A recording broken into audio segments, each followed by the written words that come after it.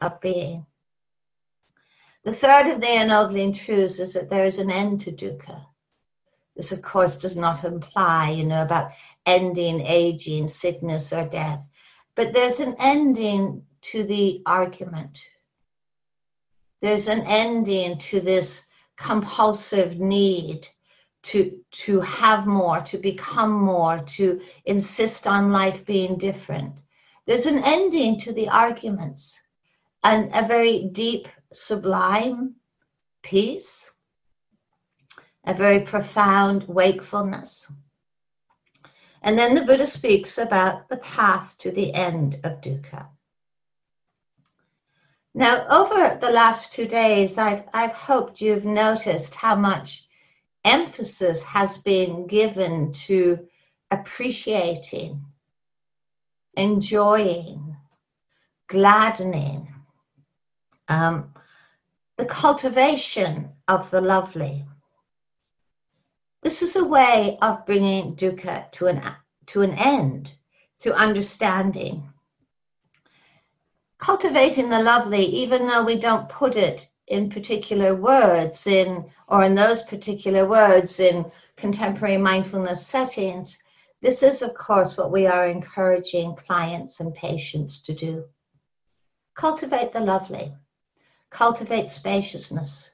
Cultivate kindness. Cultivate compassion.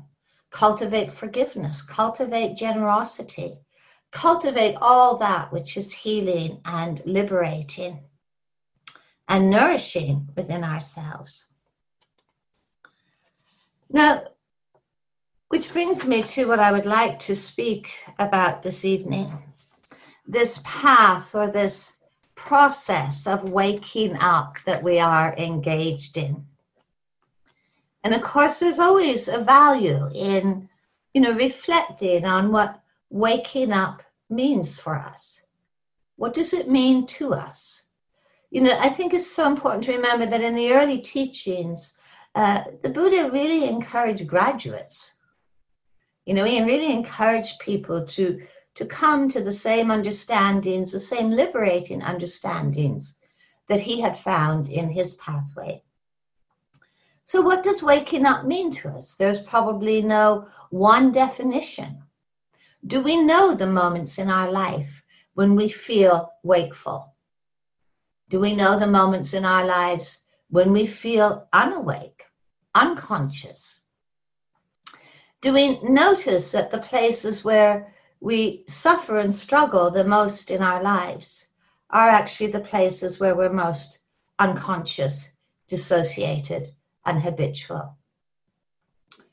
Do we notice the flavors of those moments when we feel really awake, here, eyes open, heart open, and the taste of the loveliness of those moments? So I think that waking up, this process of waking up, I think that we're all engaged in, it is waking up from a way of living that is governed by compulsion, governed by habit, waking up from a way of living that is governed by a kind of a belief in an inner deficit of not having enough, not being good enough, not being worthy enough. I think waking up is involved in this process of no longer feeling so bound to patterns, habitual patterns of reactivity. I think waking up has another side. I think waking up has something to do with resonance rather than dissonance. That we feel that we live an embodied life, a life where we embody what we most deeply value, that we embody what we most deeply aspire to, that we embody the ethics and the kindness and the compassion that we know to be invaluable for us and for the healing of our world. I think waking up is about seeing life as it actually is, making peace with the unarguables of change, of impermanence, the unarguables of conditionality. Waking up to that.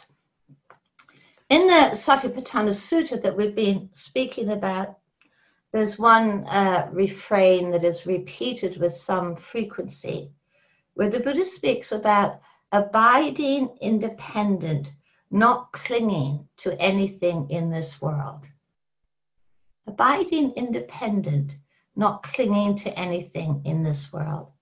And I think there's something a little bit curious about that statement, because on one level, we know we are not independent. You know, that our very life, our very survival depends upon, you know, the goodness of so many, depends upon nature, depends upon so many things. But I think when the Buddha speaks about abiding independent, he really is speaking about what I referred to, I think, yesterday, finding a way of living where we are really not a prisoner of the world of conditions or the world of patterns. I know that the question was raised yesterday in the question period by Josephine, where, you know, she brought up this sensitivity that we have around setting goals, you know, and it's understandable, that sensitivity, you know, for people who easily kind of just fall into patterns of striving and forcing and willpower. Goals can immediately trigger those patterns. And yet, if you look at the early teachings, of course, it's absolutely peppered with goals. You know, the Buddha was not shy about speaking about goals. And on some level, there's something strange when we have, you know, almost an extreme allergy.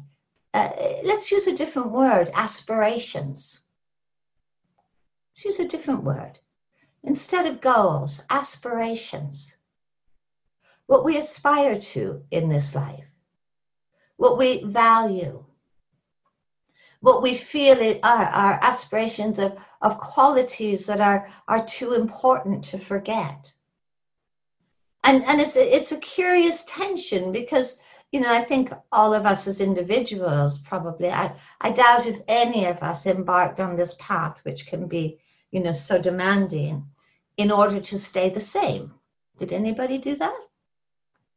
Hope that we can embark on this path and, you know, take part in retreat after retreat, and hope at the end of it we're going to have exactly the same amount of anger or exactly the same amount of anxiety. I don't think so. We aspire.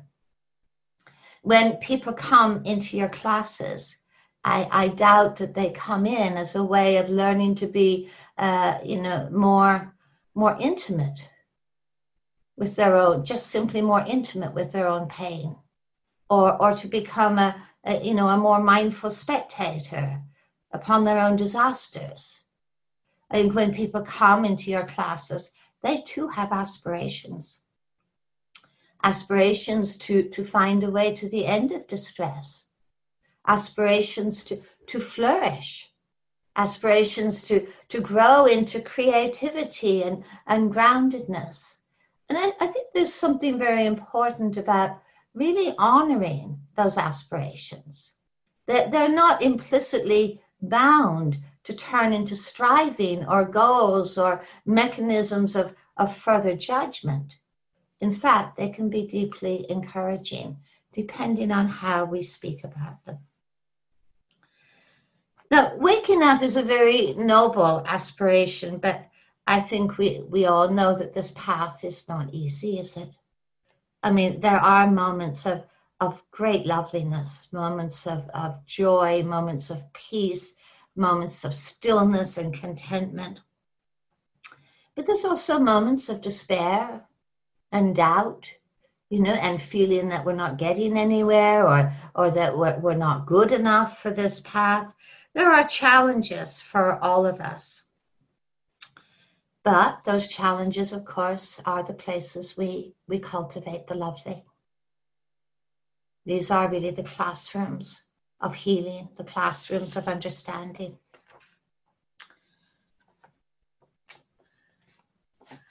I think in the journey of waking up, which is not easy, I find it helpful to ask ourselves, you know, what are our friends? What are our allies on this journey? allies that support and nourish us, that incline our hearts towards awakening. And so here we come to what I wanted to speak about tonight. There's two lists. This is the fourth way of establishing mindfulness. And strangely, I'm going to speak about the fourth way of establishing mindfulness this evening. Because although we often approach the ways of establishing mindfulness in quite a sort of linear way of body, of Vedana, of consciousness, and then we come to this fourth way of establishing mindfulness, it's not necessarily that linear, is it? I mean, all of these aspects of our being, our functioning, are alive in every moment.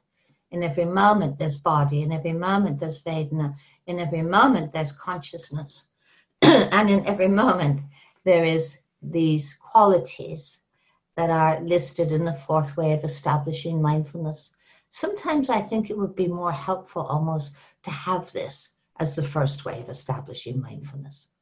Because in a sense, it sort of contextualizes the path, I think, in a way that experientially is really, really familiar to people. So one of the lists that is found in the fourth way of establishing mindfulness is called the Bojjhangas, or the limbs of awakening. Bo comes from Bodhi, or awakening, and Anga is translated as limbs. I think probably for some of you who know some of this, the more common translation is the 7 factors of awakening. But I think more accurately, these are the 7 limbs of awakening. That they are qualities within us. Okay, they are 7 qualities within us. The Buddha refers to these 7 qualities as the 7 treasures, our inner wealth that we can draw upon, that we can identify, that we can appreciate, that we can strengthen, and that we can bring to fruition. I think sometimes there's a value in memorizing these lists, by the way. So let me just speak to these lists, this first list of the awakening qualities. Unsurprisingly, the first quality that is named is sati, or mindfulness, because nothing can be cultivated without mindfulness. Nothing can be understood without mindfulness. Nothing changes without mindfulness. So this mindfulness is that moment we place our feet in the ground at the present moment and open our eyes and ask, what is happening just now within us and around us? The second of these qualities that incline the mind, incline the heart towards awakening is investigation, questioning. And I'll go into each of these qualities a little bit more as we go along. The third of these qualities, in the Pali, the word is virya. It's often translated as energy, sometimes as dedication, enthusiasm, passion, and also one of its important translations is courage or heroism. The next of these qualities Chris has spoken about, and we will speak more about, is joyfulness. Joyfulness. Heart, cultivating a heart of gladness, of appreciation, of joyfulness. The next of these qualities is tranquility, calming, followed by what Chris was speaking about last night, this quality of samadhi, unification, collectedness. And the last of these qualities, which is often used interchangeably with liberation, is equanimity. But of course, it's a quality that we also cultivate and practice in every step of the way. Now, again, I think it's important not to see this list of qualities as being entirely developmental, you know, that I do this and then I do that and then I do this. But to see these as qualities that enliven us. Now, 3 of these qualities investigation, energy, joyfulness. These are said to be the qualities that do enliven us, that awaken us, that bring us to that felt sense of being fully alive. Whereas tranquility, samadhi, and equanimity often be said to be the qualities that ground us, And in different moments of our day, we might actually see, this is a moment when tranquility or samadhi is really helpful. If the mind, if the body is agitated, let's find that calming, let's find that grounding. If there's times in our day that feel very kind of dull or dissociated or disconnected, this might be the time for investigation. It might be the time for courage. It might be the time for the cultivation of joyfulness. Now, recently, I think, well, not so recently, but for some time now, I also have come to think of these qualities as being nuances of mindfulness, as being aspects or dimensions of mindfulness. And I find that very helpful. I mean, Chris and I will speak much more about this tomorrow night, but certainly in the early teachings, and I think today also, mindfulness is not this one-dimensional quality. It's not monochrome. It has many limbs within it, many qualities within it. And I find it helpful to think of these qualities as being nuances or dimensions of sati or mindfulness. Now, when you come to the Satipatthana Sutta, you see that this list of these awakening qualities sits alongside another list, which are the nivaranas. It's sometimes translated as the hindrances. But much more, these are qualities of forgetfulness. These are the qualities or the patterns that sabotage intentionality, that often take us to places far from where we wish to be, that obstruct our capacity to see things the way they actually are. They can be experienced very personally, but these are quite universal patterns. You will certainly have encountered them in your clients and in your patients, and I'm pretty confident you will have encountered these patterns within yourself, and likely today. So let's go through the second list of these veiling factors, these distorting patterns, these saboteurs of everything that is lovely. They saboteur intention, they sabotage compassion, peace, kindness.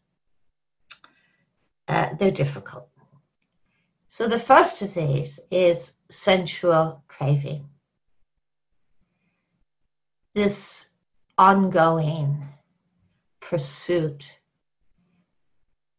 to maximize the pleasant sensation and to minimize the unpleasant sensation. The movement, the compulsive, often compulsive movement towards the pleasant and away from the unpleasant. This is such a powerful pattern, isn't it?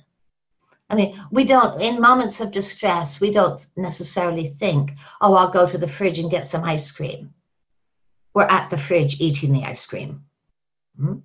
These are often so compulsive, so driven.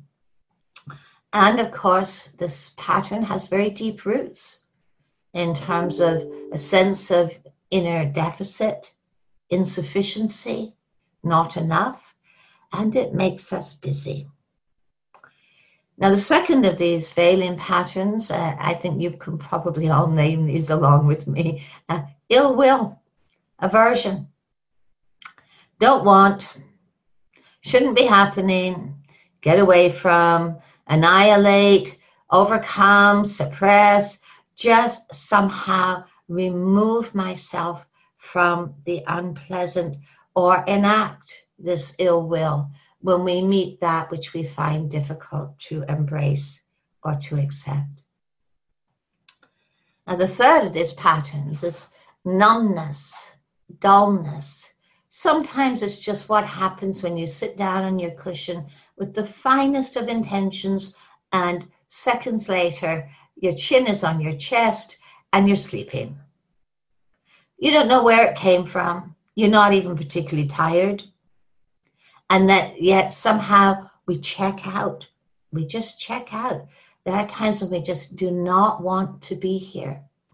And we can see how in the landscape of low mood, in the landscape of depression, or in the landscape of chronic pain, how this pattern kicks in, sometimes almost as a protective mechanism. And I'm not entirely dismissing that. Sometimes the heart needs protecting until we resource ourselves in other ways. But it's just that pattern of somehow just becoming unconscious. Restlessness and worry, agitation and worry. The body becoming, worked out, frantic, busy. The mind becoming busy. The, strategizing.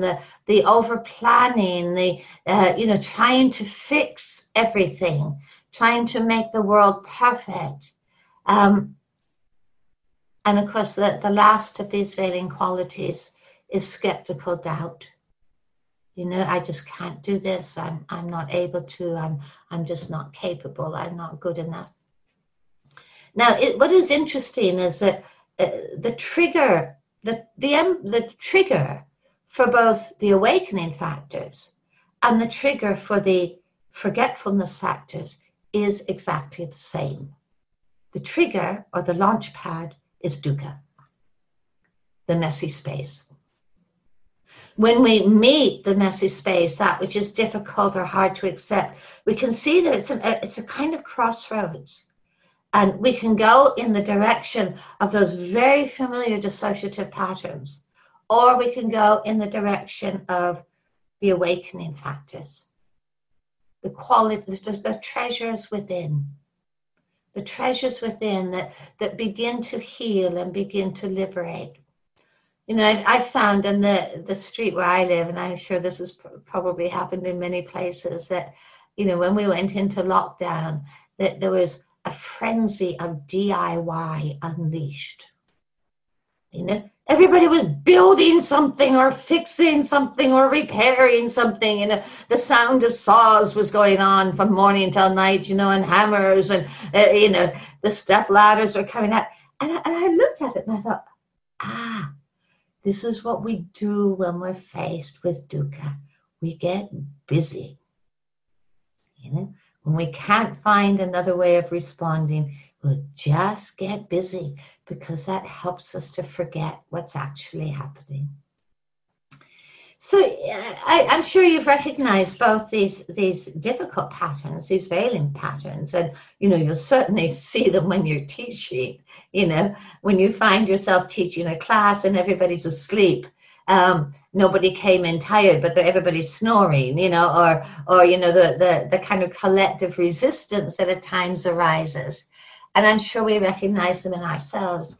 And a lot of times in our life, we're in this dance.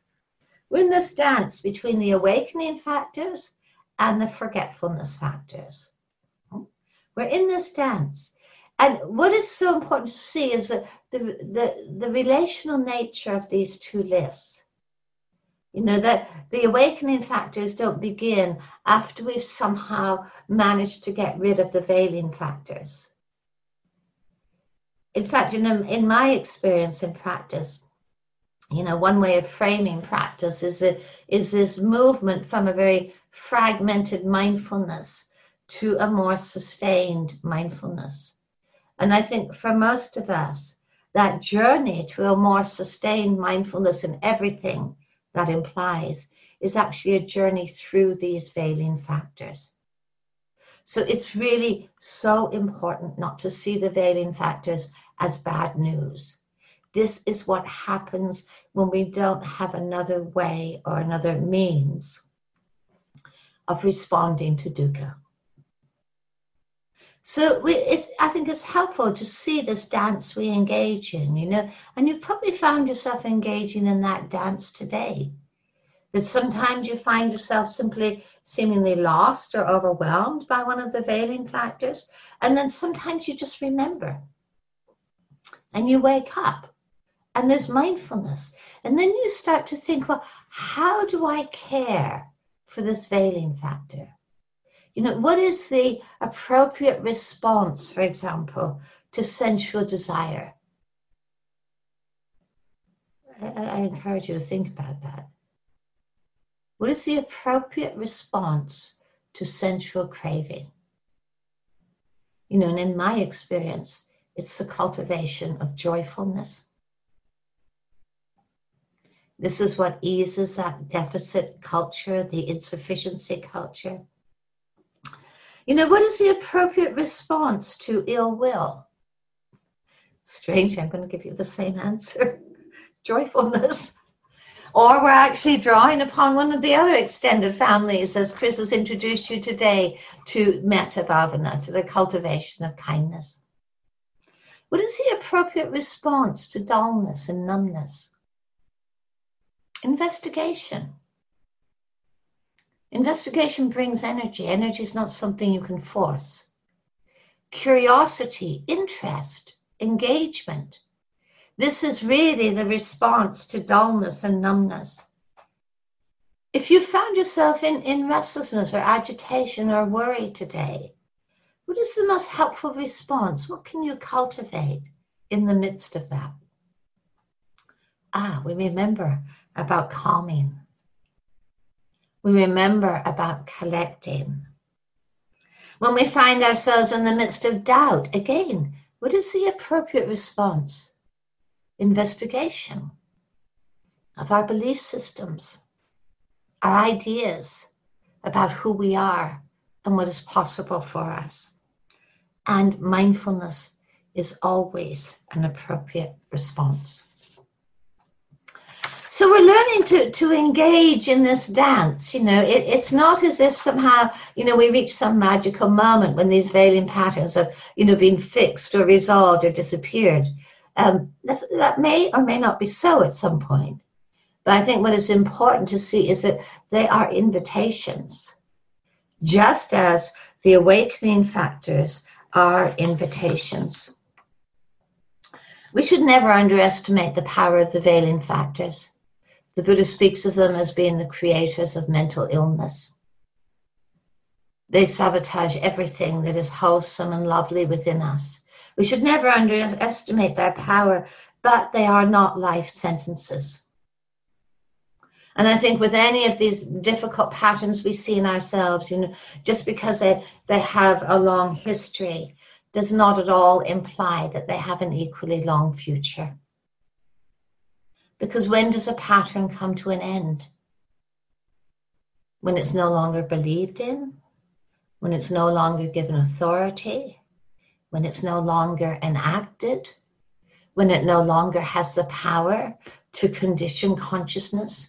In that moment, that pattern has come to an end. So we can see there's a sort of creative tension, isn't there, in waking up? It's like in one hand we hold our aspirations and all that we love and all that we value and all that we aspire to. And this pulls us in a certain direction, a direction of exploration, a direction of deepening and awakening. And in the other hand, it's almost as if we hold the veiling factors. And this pulls us in a different direction. It pulls us in the direction of binding us to distress. So there's this tension, you know, aspiration, forgetfulness, you know, aspiration, forgetfulness. And it's so, you know, when we see that tension within ourselves, it's possible to become very judgmental.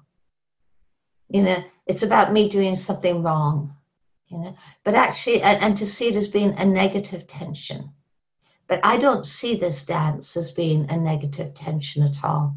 I see this as being a creative tension, because this is where we really can explore and we really can cultivate, and we can truly cultivate the lovely rather than cultivating the unlovely.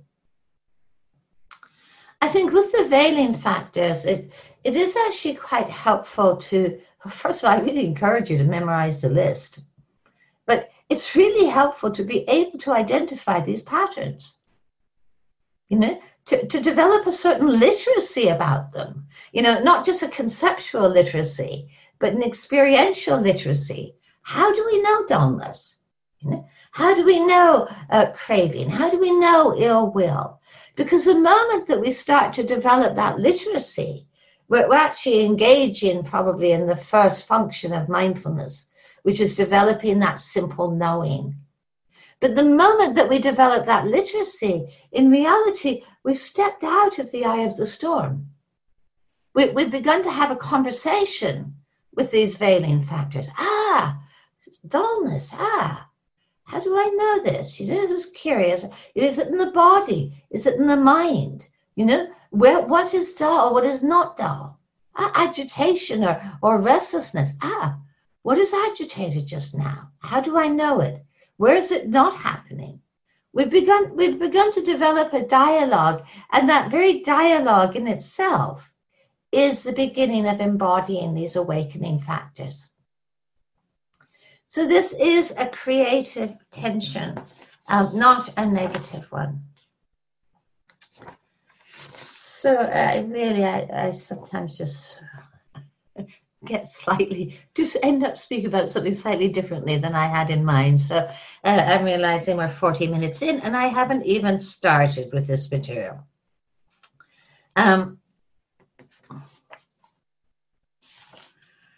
Okay, so tomorrow, Chris and I have the intention of unpacking the mindfulness landscape in much more detail. So that's not the one that I want to really emphasize tonight.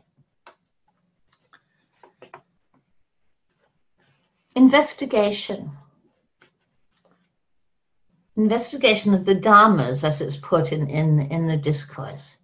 Investigation of what's happening right now. The Buddha often referred to investigation as being the most important factor of awakening. Because this is when we begin to really question. First of all, we begin to go underneath our concepts, because investigation is often deeply experiential. How we hear the teaching on change. How do we know that in our own experience in this moment? What lies underneath our concepts? Isn't this what we teach people to do in mindfulness all the time? Recognizing that the story of their knee is not their knee. We teach people to go underneath the assumptions, but also this is a very big landscape, because it's teaching us to go beneath the views that we hold. Do you ever find yourself wondering, why do I think the way that I do? Why do I have the opinions that I have? Why do I have the reactions that I have? Where do these views of who I am actually arise from? Because we see that the moment that we don't question views and opinions, the moment that we don't question our assumptions, they describe reality to us. And we react to that reality that we have assumed to be the truth. So investigation is this process of waking up from the world of views, waking up from the world of assumptions, waking up from the world of opinions, and to see how much distress is built into that world. Wittgenstein once said that words deliver us a picture, and the picture holds us captive. The words deliver us a picture, and the picture holds us captive. Yeah? With our views and our assumptions, we're essentially saying, I know you, or I know myself. The moment that we've accepted our view to be a total description of the moment, we actually cease to learn. We cease to be surprised. We cease to see anything anew. And in that, actually, we do cease to learn. And mindfulness is so much a way of recovering our capacity for wonder, our capacity to be taught and retaught, our capacity to let life tell us its story, rather than us telling the story of life. What happens when you see someone and you say, you don't even say it, it's so unconscious, I know you. I know you're this kind of person or that kind of person. Therefore, I know how to react to you. I know whether you have, meaning to me, whether you have the potential to be, supportive or gratifying, or the potential to be threatening. I know you. How do you respond when somebody says to you, I know you? It's like the end of the story, isn't it? Rather than an unfolding process, a fluidity of unfoldment. It's almost like people, things, everything is kind of frozen in time, frozen in concepts. And mindfulness, in my understanding, is moving much more into a realm of unknowing, allowing ourselves to be touched and to truly see anew and to see freshly. And this is quite a journey, and it begins with investigation, this willingness to see more deeply.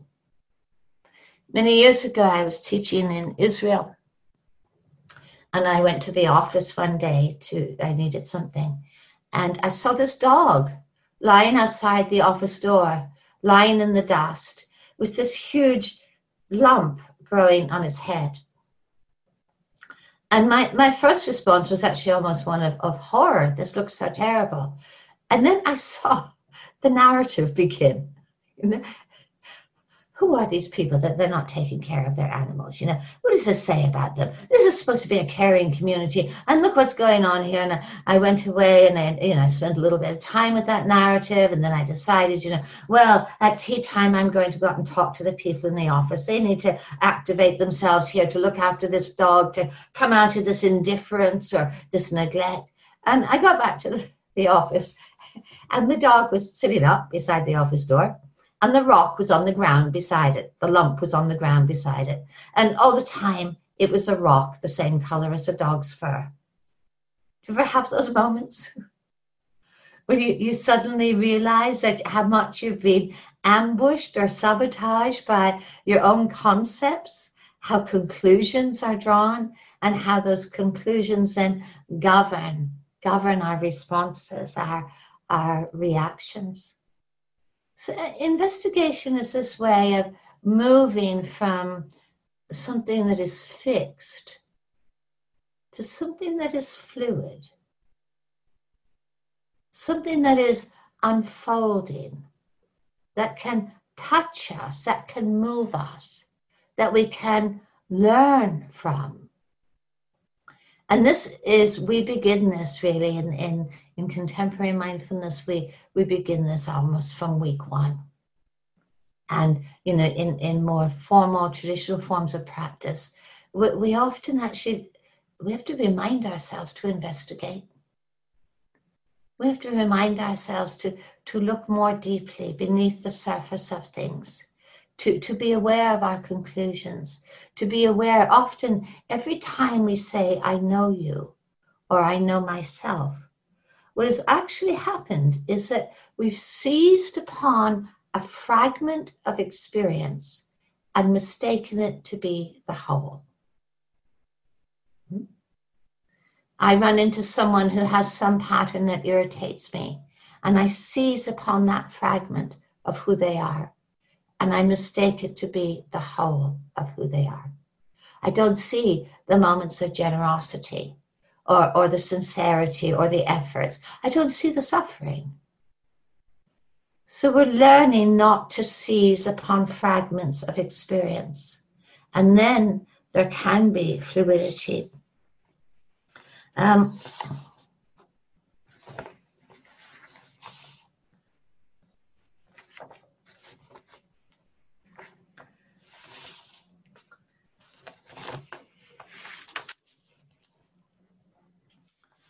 Now, the third of these qualities is, as I've mentioned, virya. Courage, heroism, energy. It's the energetic factor in wise effort. It's enthusiasm, it's ardency. And, sometimes I think it really is just the willingness to show up. Just the willingness to show up. Personally, I feel that every time we engage in a practice, a sitting or a walking, every time one of our clients or patients shows up for a class, we should pat ourselves on the back and say, well done. Virya has something to do with our willingness to bear discomfort, to keep showing up in moments of discomfort, when everything within us is sort of yelling at us to flee or to abandon, to have that commitment inwardly, to not consenting to those patterns. And that willingness to sometimes bear discomfort. It's something that it generates confidence in our being. When you have clients and patients in your classes and they encounter something that's really difficult, a pain in the body or a pain in the heart, you never probably, I doubt if you ever say to them, oh, well, never mind, just leave, just leave that bitch, we'll just skip over that, or, we'll just pretend that's not happening. No, we encourage people to show up, to find the resilience and the courage to actually bear with the difficult. I think without that, there's no ground for compassion. And there's no ground for embracing life as it is. And we can show up. And we've all been asked to show up over these last months. And I've witnessed remarkable gestures of courage and fearlessness and that willingness to bear discomfort. And I know how much confidence it actually gives to people. The tendency to abandon, the tendency to flee is so powerful, isn't it? It seems easier, and yet it truly makes life more difficult. When I first began to practice, I began to practice in a community of Tibetan refugees who'd been through a nightmare. The loss of loved ones, sometimes imprisonment, sometimes torture, the loss of their country, the loss of any certainty, being a refugee in India, it's no easy path. And what totally stunned me actually into silence was their virya, their courage. That in the midst of all of that, somehow their hearts were intact. Their hearts weren't broken. And it was the clearest expression of virya I've ever come across. They were suffused with generosity and joyfulness and happiness and kindness. And then I thought, aha, these folks really do know something that I don't know. And it wasn't learned in perfect conditions. It wasn't learned in ideal conditions. It was learned in the most difficult of all classrooms, in developing this quality of courage, this willingness to bear with and not to be broken, to bear with and not to be broken. And I think it is so important not to underestimate that capacity in ourselves. Of course, there are times that we falter. There's times when we lose our way. There's times when we just seem to plain blow it, and yet there is that moment of beginning again and truly honoring what we most deeply value. And this is actually what keeps your clients and patients coming back week after week. It's not because they're having a great time all the time. This is sometimes very difficult territory. And yet you have confidence in them. And perhaps, they pick up on that. Sometimes I think people in real difficulty are at times carried by the confidence of others in them. And we learn to develop that quality of bearing with. And we discover it has very profound effects. There is energy.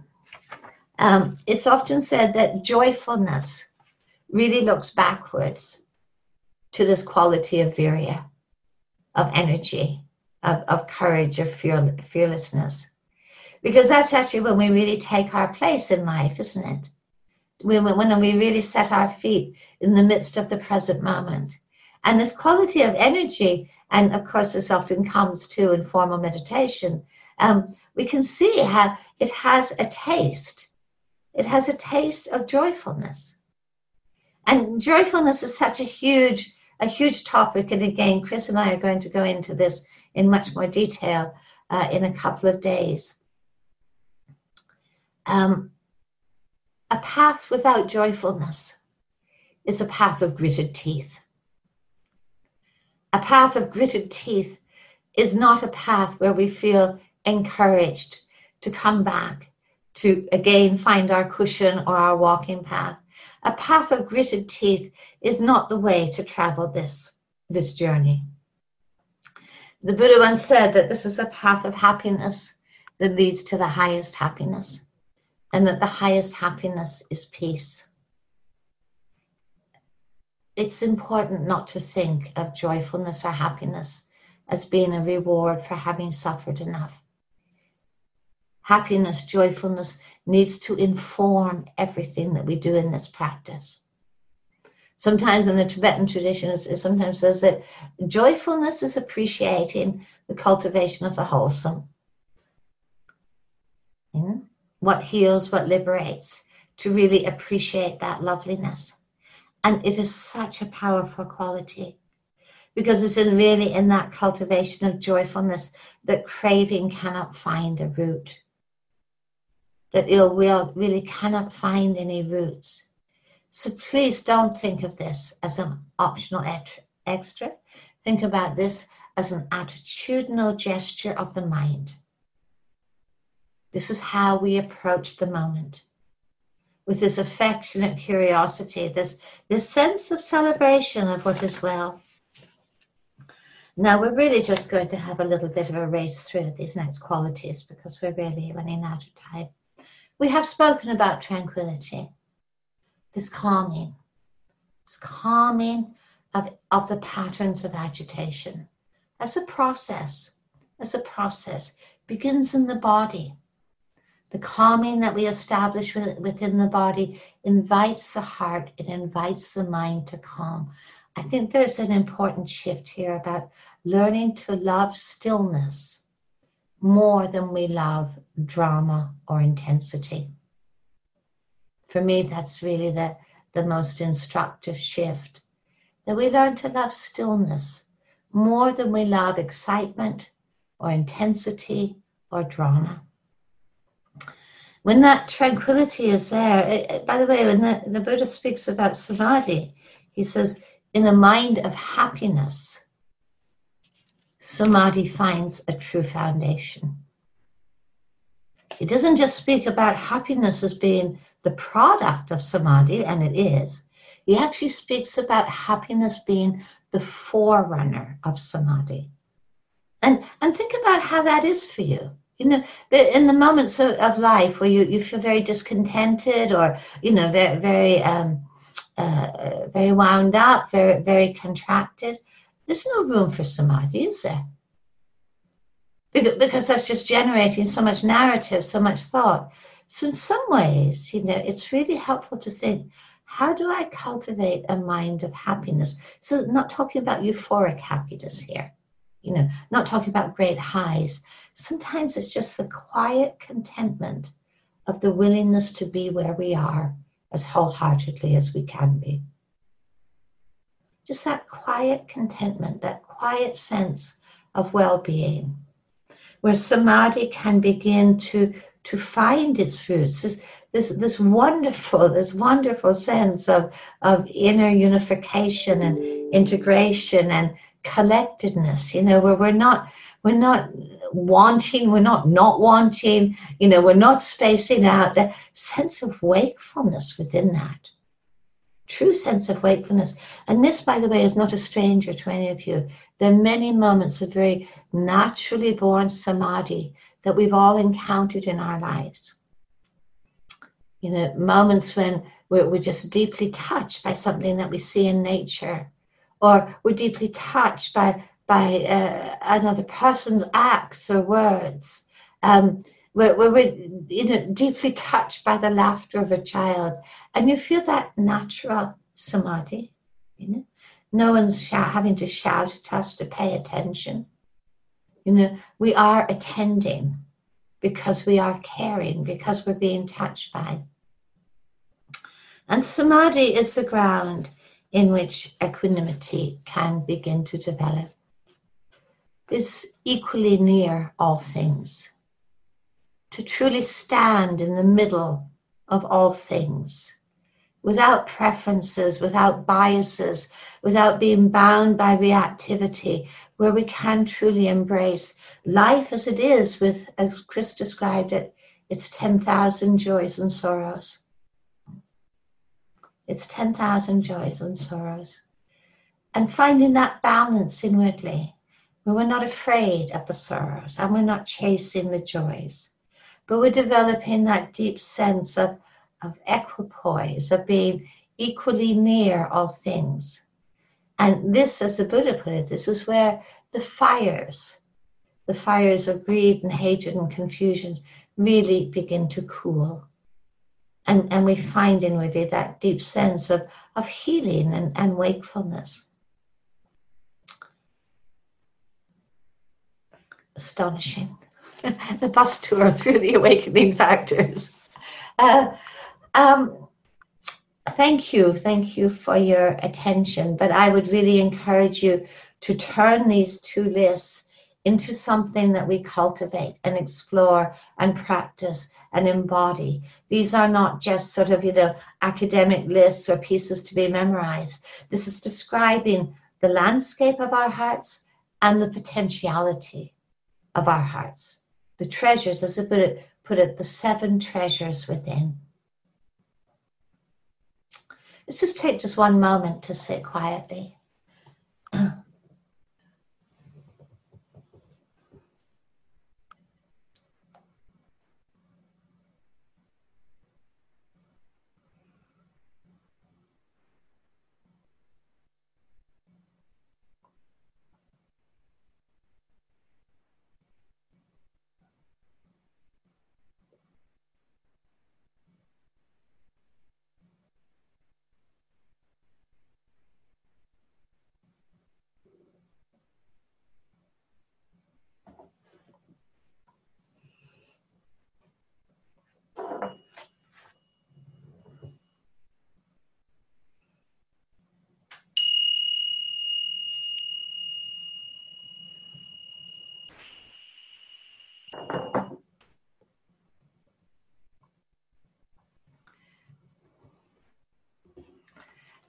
Again, very thank you for your.